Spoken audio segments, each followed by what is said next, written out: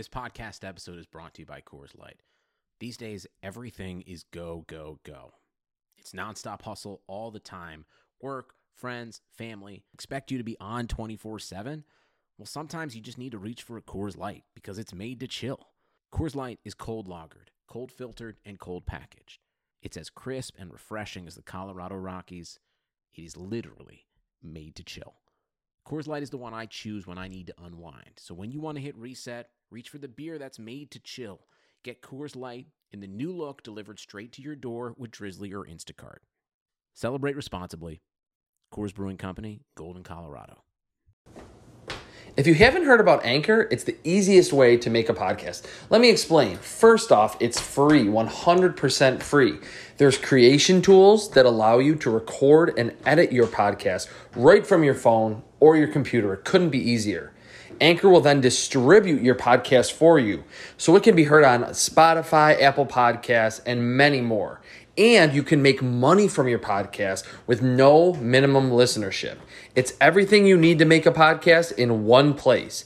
Download the free Anchor app or go to anchor.fm to get started. Hey, what's up, everybody? Chris Trapasso here from CBSSports.com, and you are listening to a mobile recorded version of the Prospect Podcast. I am not much of a runner, but the social distancing has led me outside. It's about maybe 40 degrees. There's a little rain. Feels refreshing. Took a little jog today around the town. And if you hear any cars in the background, that is because I keep it real. You're getting a real podcast here from my phone. My iPhone headphones, actually, this time. You're going to hear some cars going by. I'm going down the main drag here in the town that I live in. But hopefully that will not distract you from what I want to talk about in this podcast. The last one talked about my free agent thoughts on, it was probably the second or third day of free agency. Just the picks that or the signees that I liked, what I didn't like. Today, I'm going to go back to the draft because I assume that the majority of you come here for NFL draft analysis and just my thoughts on this upcoming draft class, which it's a month away. Like, it's still on pace to be, or set to be, April 23rd through the 25th. I think it's going to be cool, and we're not going to lose a lot from the whole studio setting. I mean, we're going to get instant analysis from Rich Eisen and a lot of those guys, and we're going to probably get team war rooms, cameras in all 32 rooms, maybe the GMs, maybe a scout, maybe the owners are going to announce the picks. I'm fine with that. Yes, it is a spectacle, and it was probably going to be a major spectacle in Las Vegas, but I think it'll be fine. I'm just glad that it's happening. I think the ratings are going to be through the roof because everyone is freaking out not having sports, including yours truly. Although during draft season, I don't really watch a ton of other sports. I'm really tuned in to the NFL and the draft in general. But I've been rambling now. I'm going to get to this podcast, which is my favorite deep sleepers in this draft class. I tweeted this the other day on, I don't even know the days. I mean, that's what this whole coronavirus is doing. I'm sure I'm not the only one that doesn't know what day it is. Like Saturday or something, I tweeted this. I'm going to start with, so these are my favorite deep sleepers in this draft class. I'll start with Arkansas defensive lineman McTelvin Agim. I'm pretty sure it's Agim. McTelvin Agim. Just to get it right altogether. I think he's very similar to Ohio State's and now current Denver Broncos defensive lineman Draymond Jones. And I was a huge fan of Draymond Jones 2 years ago. If I remember correctly, did not have a great combine, but looked super fluid in his hips and his ankles when he was coming into the league, and was a premier pass rusher. Got washed out against the run a lot, had kind of a sleek frame for the defensive tackle spot, almost looked like a bulkier defensive end playing inside. That's the exact same vibe I get with McTelvin Agim. He was a late add to the Senior Bowl, and I remember the last day of practice in Mobile this year, being like, who's that guy that keeps winning those one-on-one reps? I don't know any Arkansas guy. Late add to the Senior Bowl and really look the part in practice in those ever-important one-on-one drills, at least relative to everything else that goes on at the Senior Bowl. I don't think he's going to be – it's like he's kind of the opposite of the predominant or the classic day 3 defensive linemen, that most of those guys are like good run stuffers. They're strong, they're big, they're wide, but they really don't bring it as pass rushers. I think McTelvin Agim is perfect for the modern day NFL, that he might be a 20 to 30 snap per game player, and he's just coming on the field to rush the passer. He has good handwork, good burst off the snap, good length. I'm a really big fan of him. If you can get him in the 4th or 5th round, I think we'll look back in a few years and say, man, like, this guy is niche in what he does, but it's what he's doing is very valuable. Going to try to go through this relatively quickly because I just wanted to get another podcast out now that we are really in the thick of NFL draft season, and I'm getting close to my house. Next guy, Tulane wide receiver Darnell Mooney. If you follow me on Twitter, you've seen me tweet about him a few times. He was a late watch for me post-combine because I saw 4.38, 4.39, and had to watch this guy. He's 5'10", 176 pounds, so he's not big, but he does remind me a lot of Tyler Lockett. And I feel like I maybe I talked about him on either a radio spot or another one of these prospect podcasts, but just to bring him up again, just you see the speed. He's got great burst off the snap, pretty good wiggle. Short arms, tiny frame. He's going to get overmatched by some physical corners in the NFL, but really plays to that 4.38 speed. And he reminds me of Tyler Lockett in that he's got some twitch to him. He can create separation, and he just also can make those impressive circus catches, body contorted, high points where he plays a lot bigger than 5'10". So he's probably a 5th, 6th, 7th rounder that has sub 4.4 speed. Did not play in a high volume offense, but did account for a good percentage of the passing yardage at Tulane, especially earlier in his career. Darnell Mooney, remember that name when he gets picked late in the draft. I think he's going to be a niche player, but in the right system with the right quarterback, offensive coordinator, I think he'd be a good player. Next guy, Ball State offensive lineman Danny Pinter. Now that I'm going through this, I feel like I talked about some of these guys. Maybe I already did, like another sleeper podcast. But just to refresh, Danny Pinter played tackle at Ball State. I think he has kind of, not the exact same, but kind of the same feel as like Joe Thuney, whatever it is for the Patriots. I should know that, like, living near Buffalo and having the Bills play the Patriots twice a year, but whatever. At NC State, Joe Thuney was just rock solid in pass protection, tested through the roof at the combine. That's kind of how I feel about Danny Pinter. Now, he's coming from the MAC at Ball State, and he's going to have to move positions in the NFL. But Thuney was a guard at NC State, played in the ACC against Clemson, Virginia Tech, Florida State. I don't think Pinter's going to come in and be a stud right away like Thuney was. And I don't know if Danny Pinter is going to ever be a franchise tag candidate and ultimately get franchise tagged by a team. But when you look at the athleticism of an NFL tackle, a little bit smaller size, great balance, and he's a pass blocking specialist, and that's what you need to be today. So Danny Pinter would be my next guy. The next player, and I have 4 more after this, and I'll speed through these because I'm getting very close to my house. I believe both of my daughters are just waking up from their nap.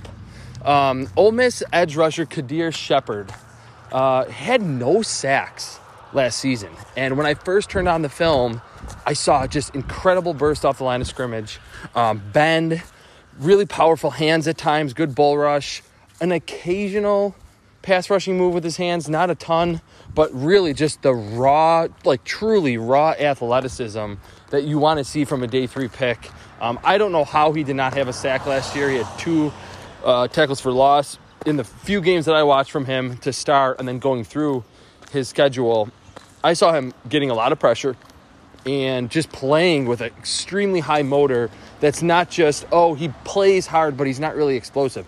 I'm talking like 100 miles per hour on every play. So he's like 6'3", 240, 250, stand-up outside linebacker that can rush the passer. Kadir Shepard from Ole Miss, day 3 guy that I really like. Just watch this next player, wide receiver from Virginia, Joe Reed. And I was blown away, honestly. To see 6 foot and 224, he ran sub 4.5, doesn't play that fast, had good broad jump, good vertical. And then you watch his film, and he looks just like Deebo Samuel. making defenders miss, bouncing off tacklers, just staying on his feet in really any given situation. Definitely a short underneath target. Occasionally will hit, a dig route or a deeper slant at the intermediate level. But for the most part, he's a niche guy underneath. And that's kind of the theme, that a lot of these players are niche in what they can do in the NFL. But if you want really a running back and a receiver's label, Joe Reed from Virginia, I think he's going to be a yards after the catch specialist in the NFL. And every team today needs that underneath option. You can throw him 3 or 4 bubble screens a game. You can get him a drag route on an RPO or a slant on an RPO and just let him go to work. I mean, a lot of cornerbacks and safeties and even linebackers in the NFL today have problems tackling 6 foot and 224. That's very close to Laviska Shenault, who is outstanding after the catch. He's 6'1", 227. So similar body mass index for those two players. Joe Reed, you see under 12 yards per catch, and you go, oh, he's just catching a bunch of bubble screens, and it was all schemed production. While that's true to a certain degree, you see him making guys miss at Notre Dame, in the ACC, like some of the better competition that they face, Florida State, in the bowl game, which was against Florida. Joe Reed was like leaving Florida defenders whiffing at air and bouncing off a lot of their tackle attempts. So Joe Reed, I don't know where he's going to go, because to run 4.47 at 6 foot 224, when he doesn't look that fast, you would think that could push him maybe to 3rd or the 4th round. But this receiver class is ridiculously loaded, so I could see him 4th, 5th, 6th round, and just ultimately being with the smart offensive coordinator that's not going to ask him to get down the field or run a ton of different routes. Will get the most out of him. You do see, though, and this is the last thing I'll say on Joe Reed, that he can run some intricate routes. Like, he's not super stiff, just is not super explosive off the line and down the field. And really on a lot of the routes at the intermediate level or downfield, he just wasn't really targeted. A few times I did notice the ability to contort his body and make some high point catches. Not going to dominate in that area at his size and without crazy leaping ability. But I just think Joe Reed's a really good wide receiver. He does a lot of the things well that are needed from a modern day wide receiver in the NFL. 3 more guys. Josiah Scott from Michigan State. Ran in sub 4.5. He's smaller. He has the body of a slot receiver, but played on the outside. He is the best tackling cornerback in this class. And I mean aggressive, ability to get off blocks, which like under 5'10", under 200 pounds with shorter arms, that's not easy to do. And you don't see that very often from cornerback prospects at that size, but is like super assertive getting off blocks and just wraps up. Like, he lays the lumber to a certain degree, but he's not always looking for that highlight reel hit. Just wraps up very well, and does deliver a good pop. I saw him get beaten down the field a few times, but did have the ability to recover with that speed. Finds the football on comebacks, on dig routes, on the intermediate level, is aware when the ball is arriving. I think he's someone that, again, maybe if you put him into the slot, he might not be twitchy enough to be a solid slot corner, but if a defensive coordinator doesn't get too worried about his lack of size and lets him play on the outside and maybe occasionally comes into the slot where he is facing bigger receivers, I think he plays bigger than his size. He's an outstanding tackler. He's going to be a force when your defense has to deal with those bubble screens, with the swing passes to running backs, with the pitch plays to the outside. Just a really big fan of Josiah Scott from Michigan State, who's getting like 0 love in this pretty deep cornerback class. There's Jeffrey Okudah and then a ton of really good corners that are going to be picked from like pick 20 to pick 60. I have no idea where Josiah Scott's going to go because there's not a lot of buzz about him, but his combine checks out. His film to me checks out.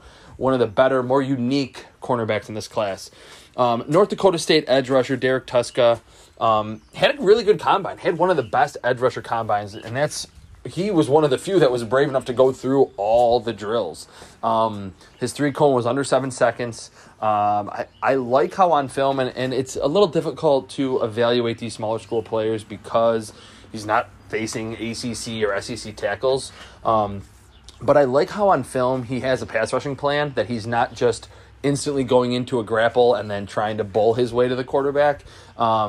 Swim move, swipe move, spin move, counter to the inside off his speed rush. I did see the ability to bend. I think that matches with him running an 3-cone time under 7 seconds. He's not Von Miller around the corner, but he can bend a little bit, can dip. He's just, to me, when you see high-level production, small school, you see a great combine, that's a 5th or 6th round edge rusher that you're hoping can be a sub-package guy for you. Needs to get stronger, needs to get bigger for sure. Does not have much of a bull rush that I think is going to threaten offensive tackles at this point in the NFL. But all the pass rushing moves and the athleticism, you pick that in the 5th or 6th round, like I said, and you hope that you can use him as a pass rushing specialist. And in a few years, maybe you don't even re-sign him to a second contract, but you get 3 or 4 quality years from him in a niche role. He's your 3rd or your 4th defensive end edge rusher. I think Derek Tuska can be one of the better value picks in this draft class. I like the edge rusher group. It's not great, but it's solid. I think he could be one of the better ones. Not going to say Max Crosby-esque because he had a really good rookie season. I think Crosby was more explosive as an athlete, had longer arms, was bendier, but similar type where we kind of forget about him. Could go earlier than I'm saying now. I didn't expect Max Crosby to go as early as he did. And then we'll say in a few years, like Max Crosby, that Derek Tuska is one of the better value picks in this draft class. And the last player, and I'm at my house, Louisiana Tech safety L'Jarius Sneed. He ran sub 4.4 at the combine. He's small. He and Amik Robertson both are these bulls in a mouse's body. They're tiny, but they play so much bigger than their size. Very assertive coming downhill. You like the production in his career. He plays, to me, to his speed. I'm not going to call him Darnell Savage, who kind of was a super late riser, went in the first round, flashed early as a rookie for the Packers, and then kind of cooled off. But a similar type player that just let him be a bullet around the field and hit people. He's pretty good in coverage, too. He's not Malik Hooker. He's not Earl Thomas. But I think he can do enough for you with his range to be a quality 4th, 5th, 6th round pick. You love the speed. You love his tackling ability. Yes, he's going to get engulfed by some bigger blockers. But L'Jarius Sneed, when all the top safeties are gone and your team's man, my team really needs a safety. What are they going to do? Hope that they pick L'Jarius Sneed because I think he's an overachiever given his size and the school that he's coming from, not a traditional power. Amik Robertson, his teammate's probably going to go ahead of him, who's a slot corner, super feisty, super productive. But L'Jarius Sneed, the other Louisiana Tech defensive back, I think can also be a really good NFL player that's going to get picked most likely on the 3rd day of the draft. All right, so if this was kind of a regurgitation of podcast I did a few weeks ago, I apologize for that, but I was on the run during coronavirus, social distancing, and I'm back at my house. Wanted to maybe get to 2 of these per week over the next 30 days as we get to the 2020 NFL Draft, hopefully on April 23rd. I was going to say in Las Vegas, but it's going to be fully studio-based, and the ratings are going to break records. So I appreciate you for listening. I'm Chris Trapasso. This was the Prospect Podcast. For the ones standing guard, for the eagle-eyed, for the knights in shining armor, and for all those who support them. We are Grainger, your experienced safety partner, offering supplies and solutions for every industry, committed to helping keep your facilities safe and your people safer. Call, click Grainger.com/safety, or just stop by. Grainger, for the ones who get it done.